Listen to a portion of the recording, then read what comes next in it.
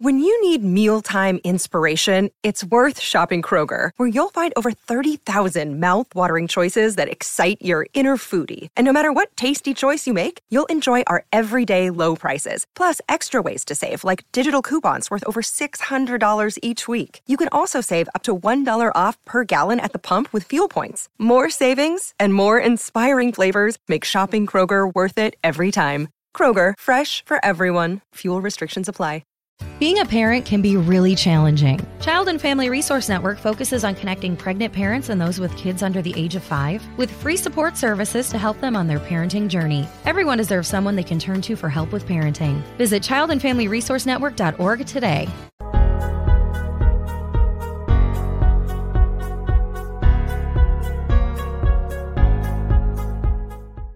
And what's up? Welcome in. It is GC Live. I am Wes Mitchell. He is Chris Clark. Monday edition of the show. Thanks for joining us. We're going to talk a little bit of everything today. So maybe some Gamecock baseball, maybe even a little bit of men's basketball, and of course some South Carolina football as always, as we've officially, I think, hit that, I don't want to say the offseason doldrums. There's always something to talk about in South Carolina football, but not quite as much going on as far as publicly. Within the program or anything like that. So South Carolina is settled in. The roster is sort of settled. The coaching staff is sort of settled. But we'll maybe get into some things we're hearing both from a football and football recruiting standpoint. But first, I want to tell you about our good friend, Clint Hammond. Check him out, ClintHammond.com. Clint Hammond of Mortgage Network is our primary presenting sponsor of GC Live each and every day that we have a show. We appreciate Clint. You can give Clint a call, 803-771-6933.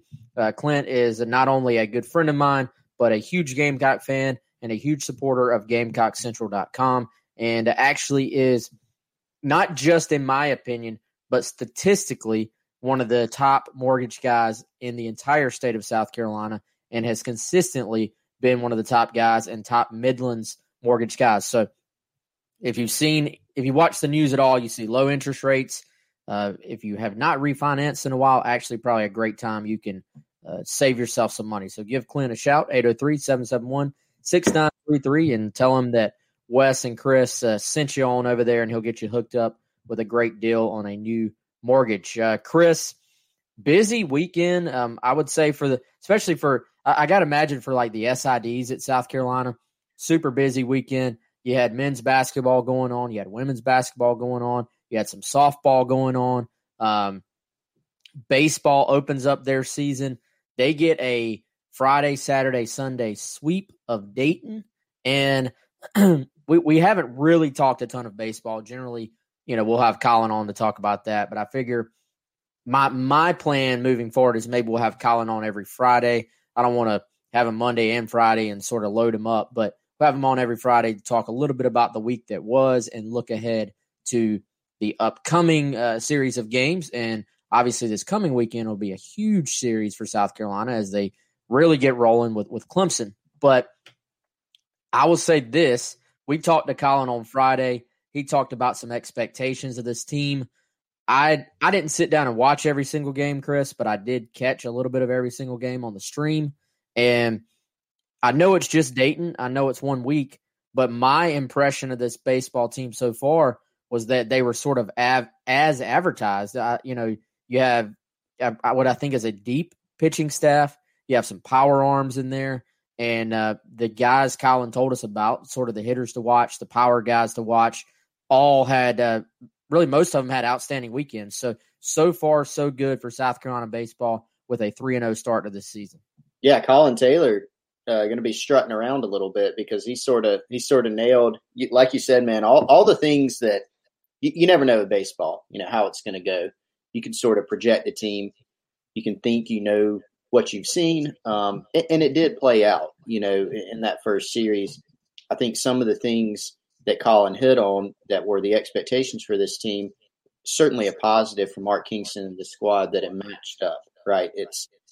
They didn't drop a game in a poor fashion. They won the series. That was the biggest thing, right? But they came out and, game one, they were pretty dominant, right? From a pitching standpoint, they hit the ball extremely well. We saw, game three, I guess it was, They were able to sort of come back, had a clutch hitting, right? We saw some 2-out hitting in that contest. We saw the power. Wes Clark, great weekend. Wes, a combination of us. I just thought of that. We got Wes and Clark to make Wes Clark. So he had a great weekend. Brady Allen was really good. David Mendham, who Colin Taylor talked a lot about on Friday, he showed up with a big hit. And then the pitching staff, like you said, man, was real good from a starting standpoint. But then when the bullpen, on the third game, bullpen was really good as well. So, like you said, you do have to measure it. It's just Dayton. We know this team's going to get tested starting next series, and then certainly in SEC play where it's just an absolute just gauntlet every single week in conference. But there were some encouraging signs, I think, for this team, and they sort of showed, what the makeup of this team, the composition of it's going to be going forward. Yeah, Wes Clark, a combination of our names, Chris, and I won't say probably. He produces more power at the plate than both of us combined. So, yes, very safe to say that. I mean, this guy, and I don't know, maybe it's just brag on Colin Day, but his if you are a Gamecock Central subscriber and you are a baseball fan, go check out Colin's observations from the weekend. I thought they were really good. Great stuff. And he called Wes Clark a robot sent from outer space whose sole goal in life is to hit home runs, which honestly, if you told me that was the literal case, I would not be entirely shocked. First of all, because it's 2020, 2021, the last couple of years, nothing really surprises us anymore. But based on the output so far, if he was sent from outer space with that as his sole purpose, then whoever designed him did an outstanding job, because he has been amazing and continues to be the consistent power presence in the middle of South Carolina's order, which he was last year. This is not a fluke. He did it in 16 games last year. He did it all offseason, I believe, with the Blowfish here locally, and then obviously has started off the year very, very hot. Shout out to our listeners and viewers, and of course, everybody, all of our delinquents here in the chat. What's up, CJ? I don't know if I've seen CJ on as much. I think that's maybe a newer name. So what's up, man? Thanks for joining us here. Craig, what's up? Craig, a longtime watcher of the show. J-Dub, hope you're well. Yeah, J-Dub, I wasn't going to bring it up, man, but since you did, I figured I'd be piling on a little bit, but since J-Dub brought it up, at some point, Chris will have to follow through and possibly get a background, I think.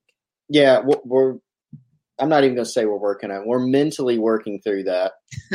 We're still in the install phase of that. I'm trying to figure out this room configuration that I'm in. That is really the biggest thing. And I gotta figure out cords and all these different things, but I'm working on it, man. I really am. And then I have to figure out. I installed a shelf in a downstairs bathroom recently that got me thinking about some shelving up here. So I'm going to figure it out soon.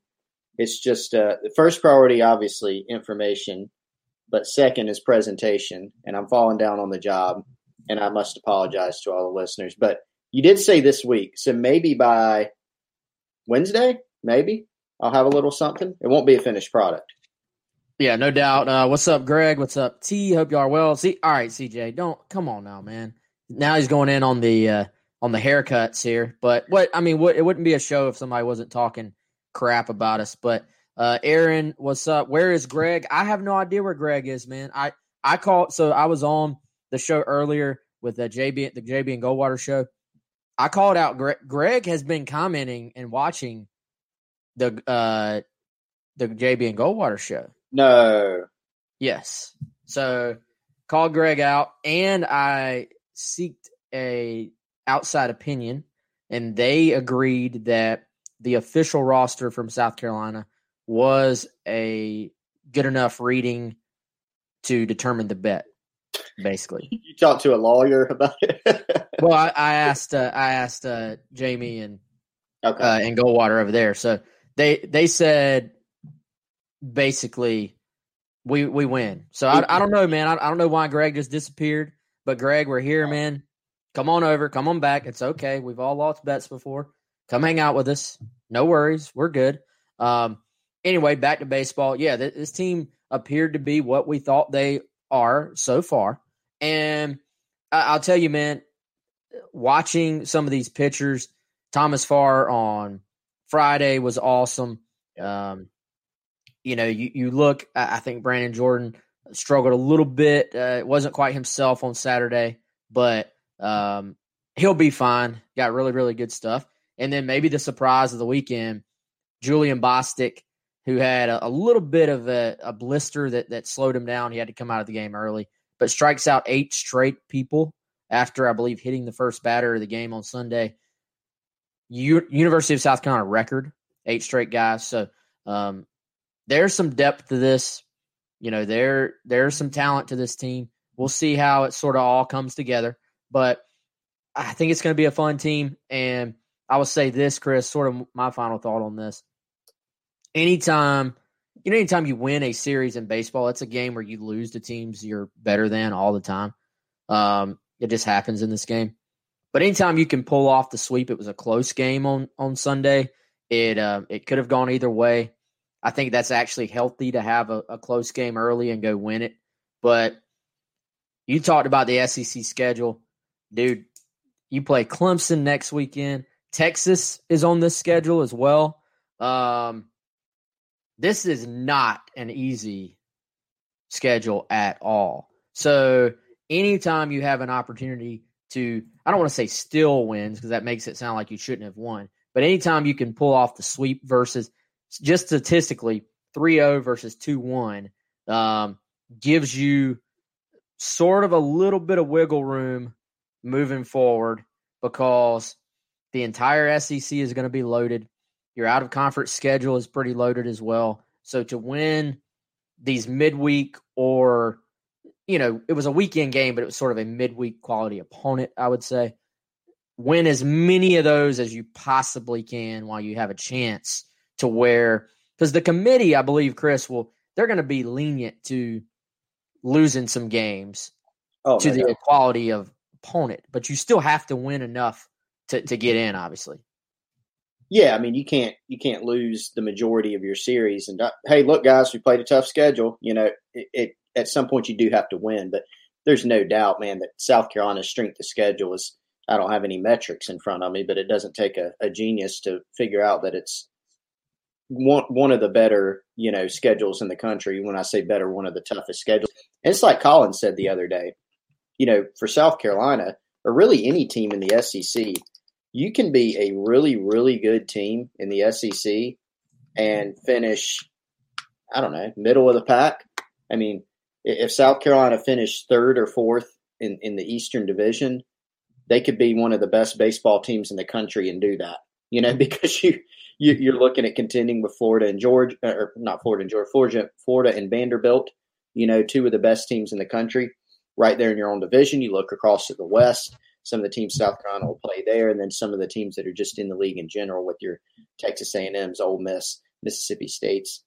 There's a ton of good baseball talent, in this conference. And then not to mention, the Clemson, the Texas that are on the schedule. So taking care of those, a series like Dayton, taking care of your midweek games, those are the games that you want to give yourself a buffer. And those types of games are your buffer.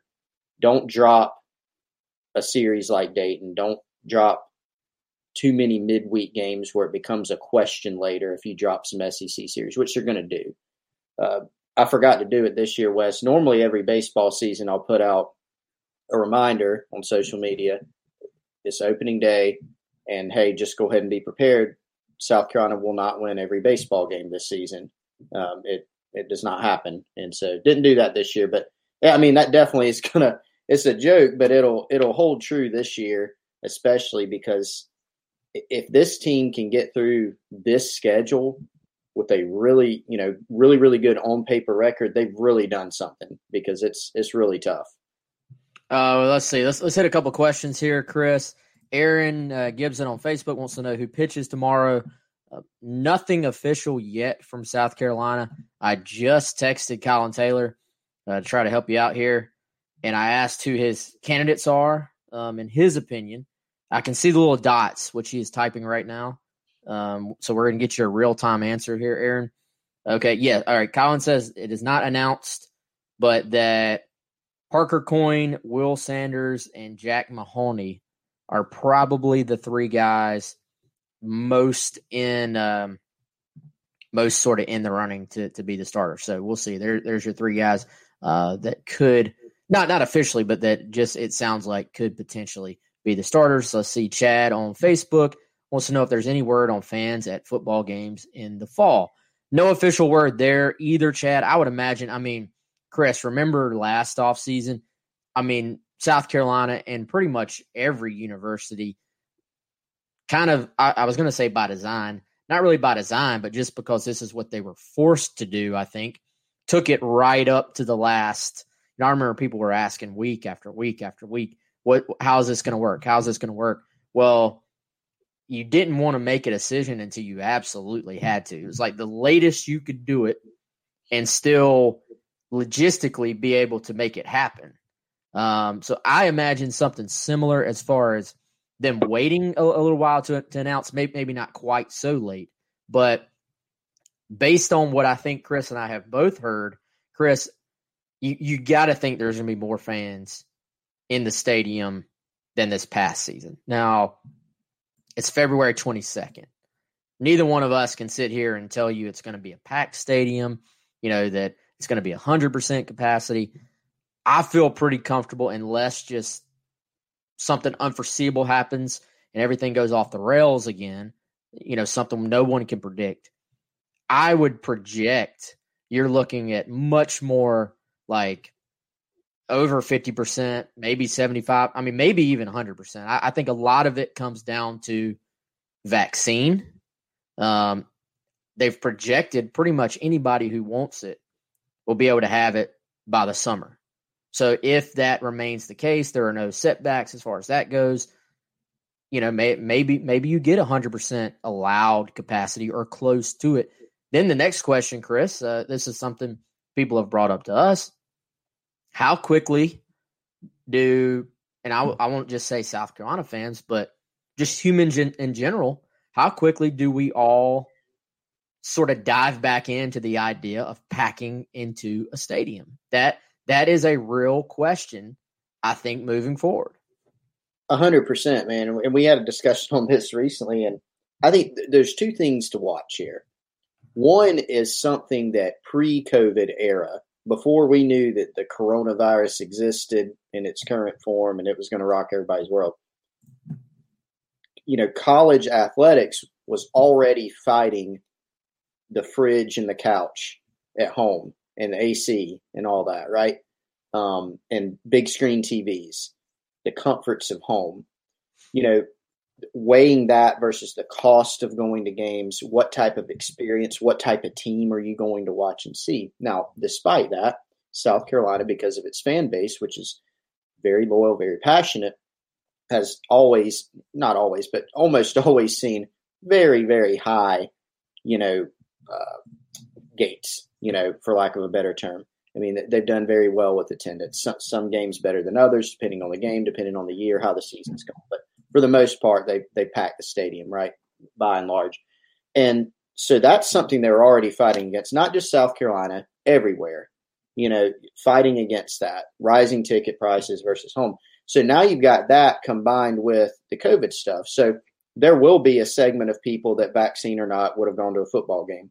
There will be more of those if all this holds true and more of the population is vaccinated or whatever, and people are allowed, whether it's 75%, 100%, whatever it may be, by the NCAA, by college athletics, by these universities, there will be, I think we can safely project, more people. But the question, like you said, Wes, how many? If South Carolina opens it up and says, okay, all 80,000, if y'all want to come, go for it. Do it at your own risk, whatever it may be. Does that mean they get 80,000? Because not only are you fighting against that other stuff, now you're fighting against the COVID stuff even with a vaccine. Is there going to be a segment of the population, Gamecock fans, who say, I'm not quite ready for that yet? Maybe so. Or people are conditioned now to sit at home, because a lot of people had to do that obviously last year, and maybe that's better for them. So it's really going to be fascinating, I think, to watch it play out. And I do think it's going to be much later. Somebody else asked about, the spring game, spring practice. We don't even know that yet.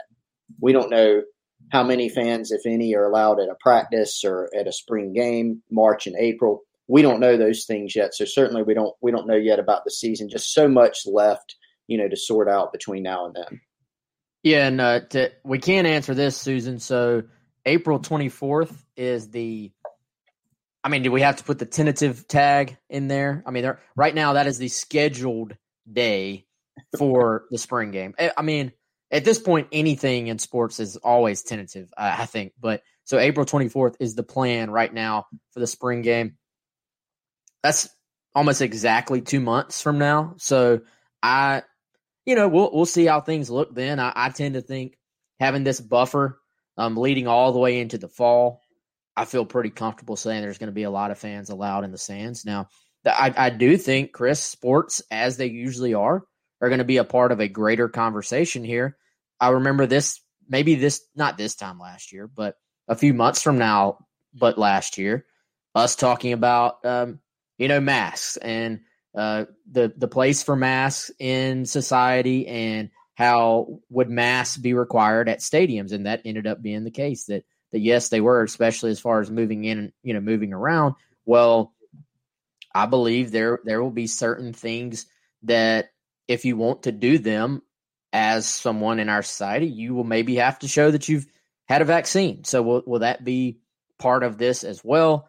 I don't want to dive all into that and what it means and what, if that should be the case or not. But I think that will be a part of the greater conversation when it comes to sports, when it comes to concerts, when it comes to anything involving big venues and shoving people tightly into them. It's going to be a part of the conversation. So go ahead and prepare yourself. Chris, I think that's coming. So do you think, and there will be no politics behind this discussion. We're just not going to go there, as you said, but do you think, would your guess be that, I don't know whether it's a school by school, maybe a few schools do it, a few don't. Do you think that schools are going to require a vaccine? Because I'm more along the lines of, because I'm going to say if it's widely available by that time. That's what they're projecting, right? Is that, like you said earlier on the program, anybody who wants it can get it by this certain time, summer, fall, whatever. Let's say it's by the football season. To me, I think the approach that people will probably take, administrators, is, hey, it's available, so get it. If you don't get it, that's sort of on you, right? Now, you do have some liability thing. They're going to have to sort through liability again this year, but I would think they'll feel better about some of those things. What do you think? I tend to think now, Chris, you do have I think from what I remember when I went off to South Carolina as a college student, there were certain vaccinations that, I believe you were required to have, but then there were maybe some religious reasons or other reasons you could opt out if you wanted to.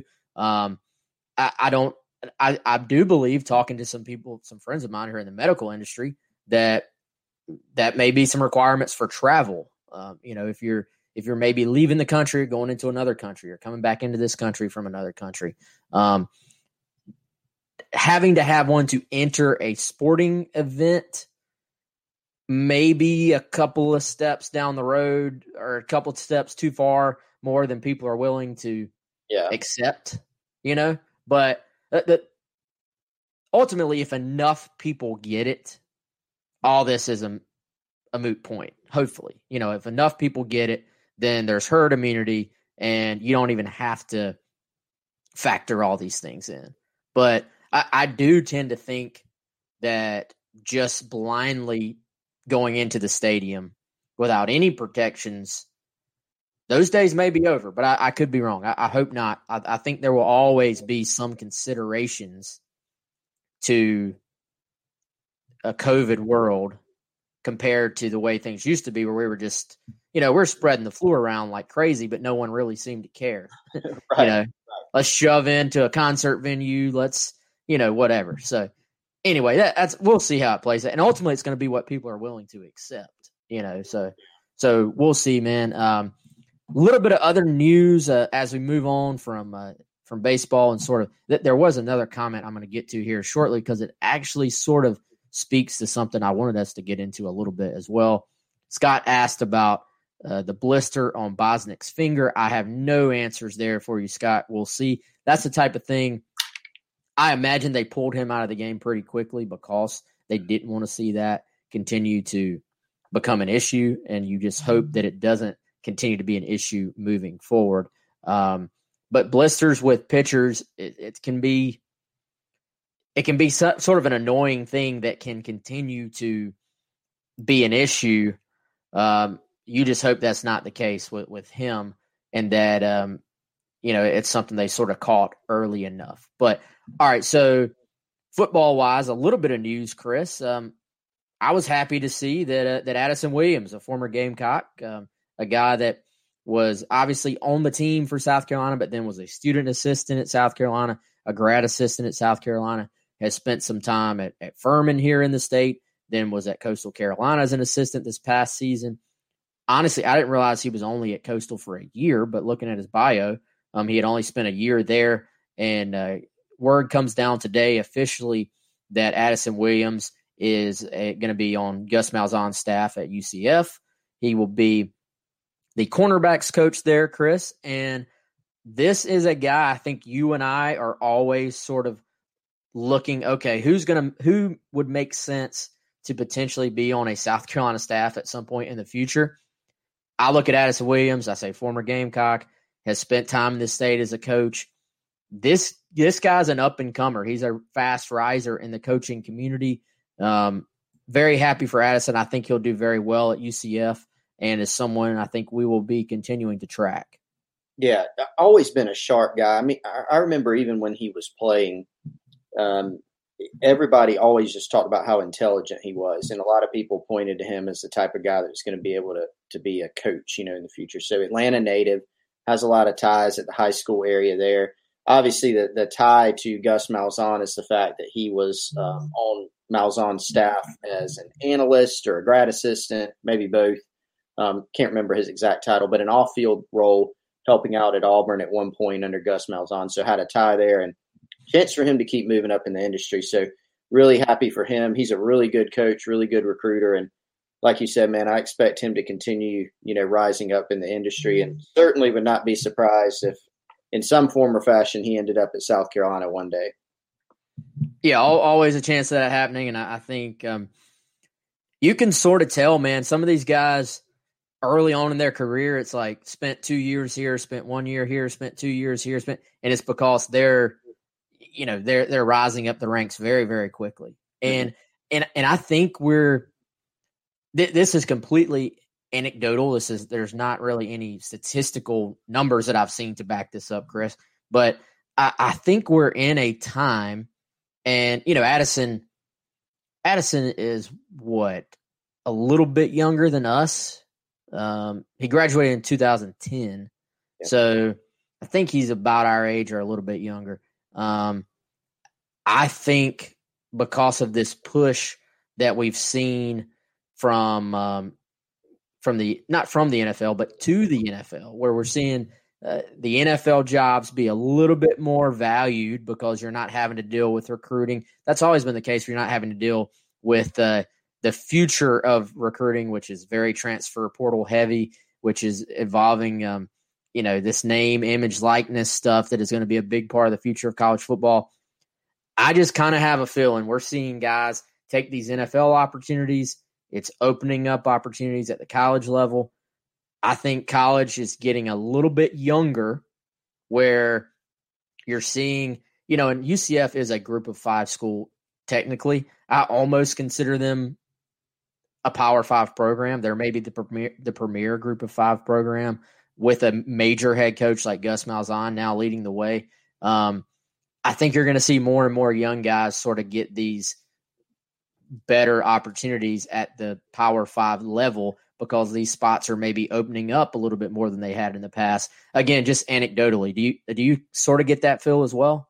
Oh, I can see that. And, I think with just to be realistic, man, some of these younger coaches are a little bit maybe better positioned to understand and connect with sort of the modern student athlete, because it is different. I mean, I know some people don't like it, but the student athlete of the 1990s or even the early 2000s is way different than now. I mean, how many people have told us that, Wes? These kids nowadays are different. I mean, some people say it in a little bit of a derogatory way, some people positive, some people sort of just neutral, but that is the way it is. And so some of these coaches, it wasn't that long ago that they went through the recruiting process. What was it, Addison, in maybe the 2007 class, I think, for South Carolina, somewhere around there.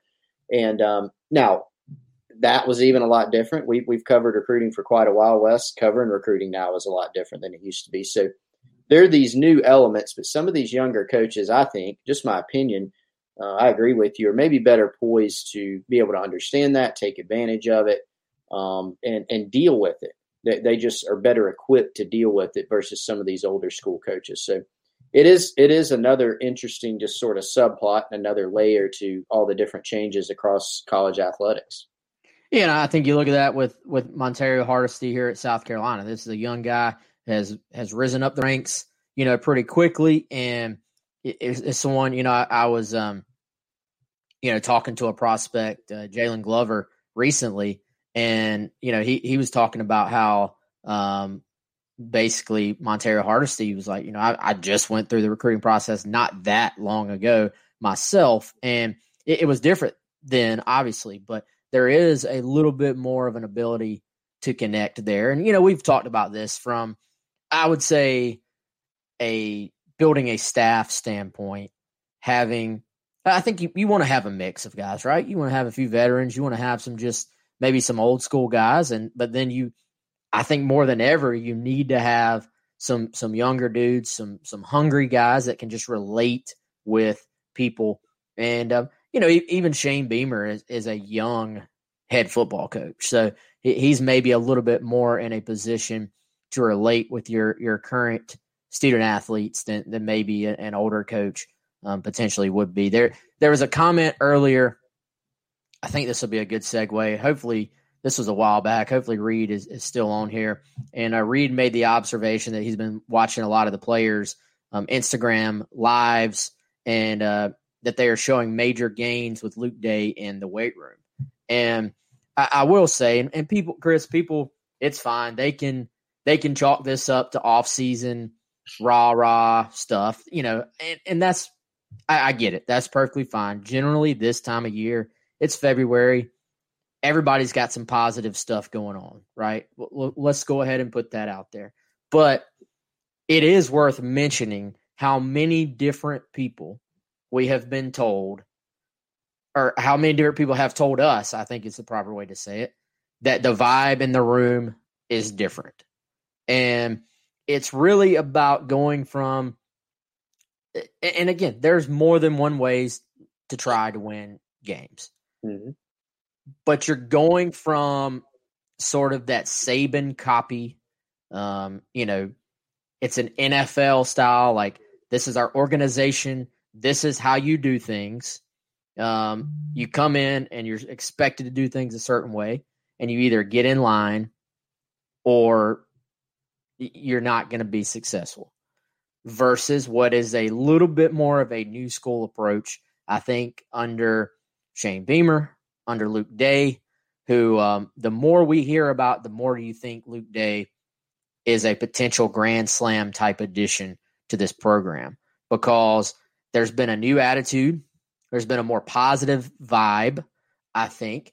And there's been a little bit more of a customized, I think, approach to, the idea, Chris, that this guy may not be best coached this way, whereas this guy is maybe best coached by this approach. And I think it's important to put it out there. From what we've gathered, Luke Day is, he's one of those coaches, I'm going to love up on you. I'm going to get to know you. I'm going to sort of be positive reinforcement. But that doesn't mean we're going easy. That doesn't mean we're relaxing. And that doesn't mean we're not putting it in gear when somebody needs to hear it either, Yeah, and I think players respond to people when they know that, their best interests are at heart. And so for some players, look, and we can toss, the methodology of everything out the window. The program wasn't in a positive place at the end of last season. And there are a lot of different factors and reasons for that, but here's one, they just weren't winning games, and that was one. And so now you do have a fresh start, right? And you do have a new staff, and it's a new year. That's part of it. But there has been a concerted effort, no doubt, to inject some positivity into things. And that can have an effect. And we've heard enough, general things, Wes, and some specific things that, point to the fact that a lot of people needed a different approach, or that the different approach has helped some people in terms of confidence, off-season performance. Now, yeah, we have to see how all that stuff projects to the field once it's time in spring. How do things go? But these are the types of things that, have helped some of these players just to hear sort of a different type of voice. And so the amount of people that, have raved to us, like you were saying earlier about Luke Day and, just sort of how he approaches things in the weight room, but just getting to know the players and the whole person. I think that's been, it's been sort of overwhelming how many people have told us about that. Yeah. And again, you're generally going to hear positive things this time of the year, but the overwhelming is probably the best way to say it. It's been pretty much, it's almost like people can't wait to tell you about this Luke Day guy. It's like, hey, let me tell you about Luke Day. So I think we all that was a hire or that was a hiring process where we all were sitting there. It took Beamer took his time. We're sitting there saying, what direction is this going? You and I looked into, I can't even count how many guys we were sort of trying to follow along the way. Did he talk to this guy? Did he talk to that guy? But then it's almost like Luke Day sort of had his opportunity to talk to Shane Beamer and blew him away. And then I think as he's incorporated himself into this program, he's blown away other people that have been able to sort of witness what he's all about as well. And Chris, I'll tell you, man, talking to some people maybe that have been around the program, we know that there was a reason that there was a change in strength and conditioning. Let's go back to the previous offseason, right? There's a reason you make that change. Now, I tend to just say with Paul Jackson this past year, he's in a bad spot, right? And he sort of just got sometimes that is such an important hire. Shane Beamer not keeping Paul Jackson is in no way reflective, in my opinion, of Paul Jackson as a strength and conditioning coach. I think Paul Jackson does a really good job. COVID this past offseason really hurt everybody as far as their ability to develop their team in that side of things, right? Well, if you're Beamer, you sort of have to bring in your guy, I think, because it's such an important part of the culture you're trying to build at your program.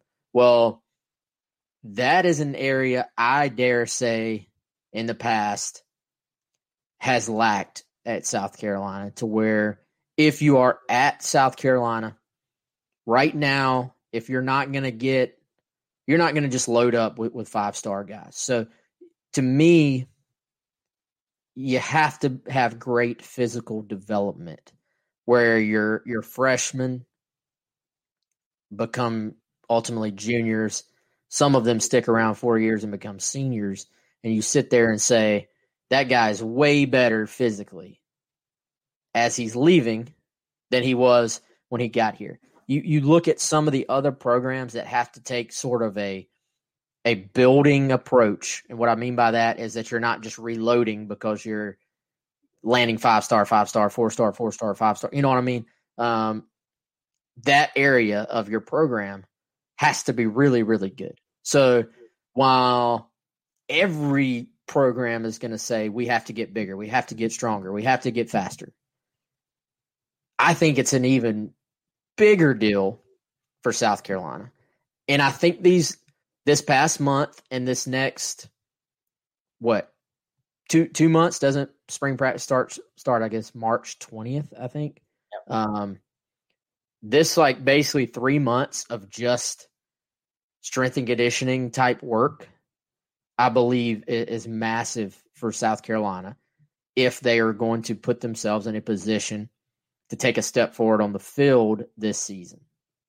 It is, and we've already heard some stuff about, and COVID definitely played into it last year. So when I say that, bear that in mind, sort of in the background. But a lot of guys have rapidly reached some off-season things that they needed to accomplish, basically, in terms whether it's a weight goal, speed goal, improvements in some different metrics. And from what we've heard, a lot of people are hitting those, and so that's certainly a positive. But yeah, look, given where South Carolina is, man, it's very important for them to maximize what they have on the roster during the recruiting process, especially for the first few years. Doing a great job on your evaluations is even more critical. This is the case for every school. Even if you are landing those more of a top 10 or 15 class, they still have to be actual quality players. They still have to actually develop. But it's even more critical for South Carolina. And then I think using the tone and culture of your weight room, the strength and conditioning coach is around the players as much as anybody, more than anybody. And so using that to shape your culture, I think you can actually use as a recruiting tool because prospects are going to pick up on that. So if you can differentiate yourself somehow with your weight room culture, with your team culture, with the way that the coaching staff interacts with the players, that's something that certain prospects are going to look at and say, that's a little different. Maybe I want to check that out. And it could appeal to some of them.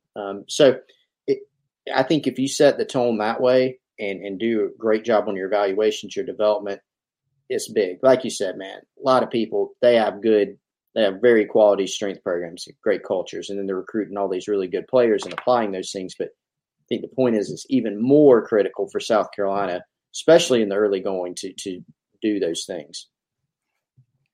No doubt. T saying that she thought Dave was a grand slam from his press conference. Our buddy Craig saying that the carry-on has gotten swollen. Let's hit another question here. Patrick said, "Do you think the offensive staff is going to visit Oklahoma to incorporate some of the concepts, or will Shane just show them what he knows?" Good question, and Chris, I think. We don't have – I don't think we have – you may. I don't. I don't have a direct answer on that. But I do think if you are Shane Beamer and you're this offensive staff, and you already do have some sort of interesting offensive minds in the room, right? You have Beamer, of course, who has said he's going to have an influence on that. You have Satterfield, who is obviously very tied in with Matt Rhule and has spent the time with Joe Brady. And then, of course, you have Eric Kimrey, who will be coming in from the high school level, obviously, but is known as a great offensive mind. I still would not be surprised. I'm sure Shane Beamer will lean on Lincoln Riley. I wouldn't be surprised. And again, unfortunately, COVID sort of maybe is a factor in some of this as well. But if possible to take a trip out there, I wouldn't be surprised if that's part of the offseason, because that's something that is pretty common anyway. Coaches always host guys that they, are friends with or respect, or sometimes it's just a matter of asking, I think, hey, can we come out and watch a practice? Can we sit in on a session? It wouldn't shock me at all if South Carolina takes a trip to Oklahoma this offseason, or, if Shane Beamer flies Lincoln Riley out and says, come check out our facility and hang out in Columbia for a couple of days.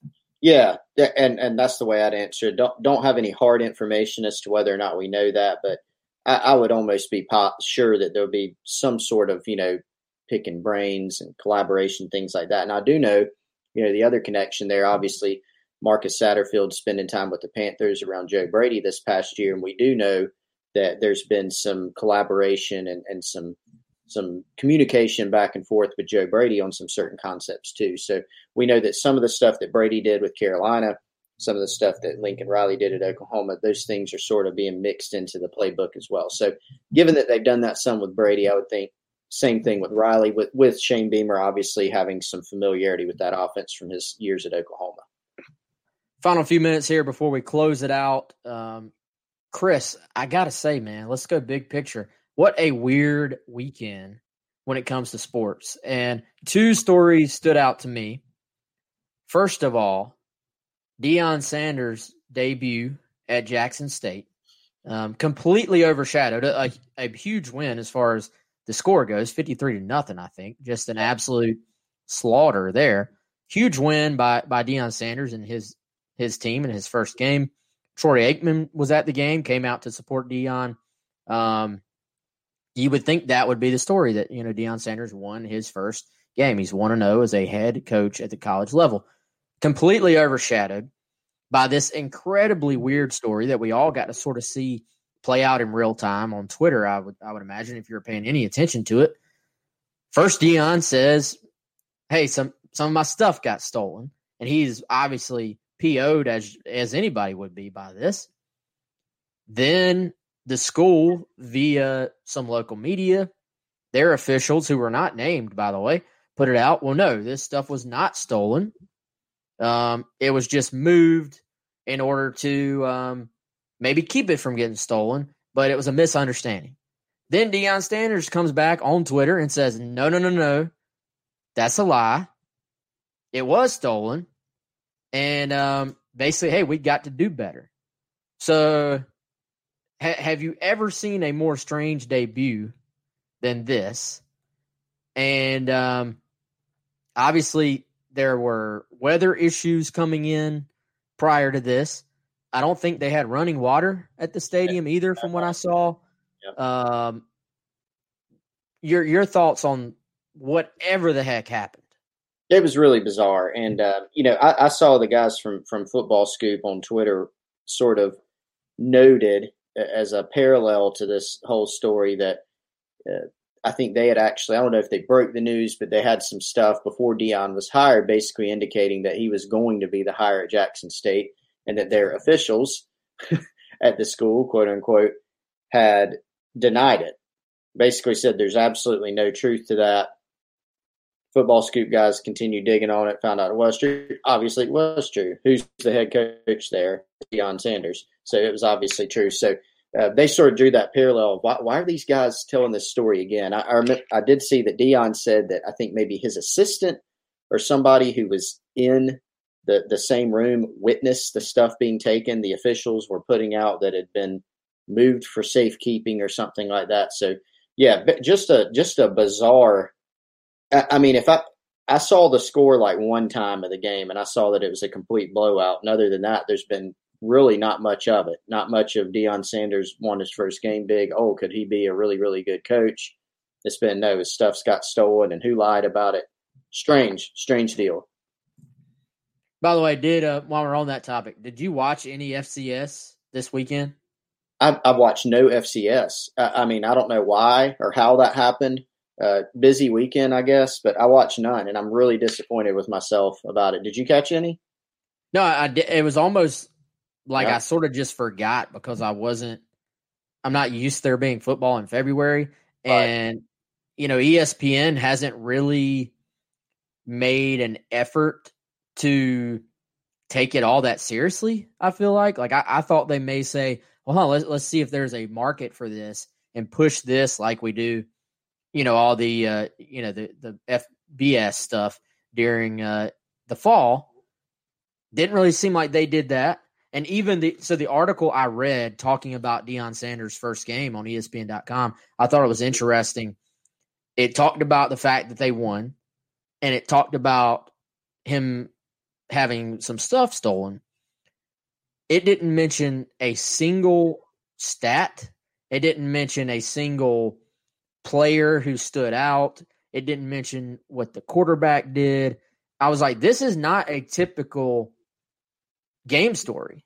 This is more about that Deion Sanders has a team, basically. They won the game, and that, he had some stuff stolen. I was like, this is weird. You're not covering it like a sporting event, basically. So I didn't get to see much or any really FCS, but I didn't really feel as if like ESPN or anybody else has said, hey, we're going to take this and try to push this as winter football, so I don't know. That was interesting to me. By the way, Craig, our friend Craig Godwin, who is a very loyal watcher and listener of the show, pointed out about FAU freshman catcher Caleb Pendleton, who, let's see, he had 2 grand slams in the same inning in, I believe, his first 2 college at-bats. Yes.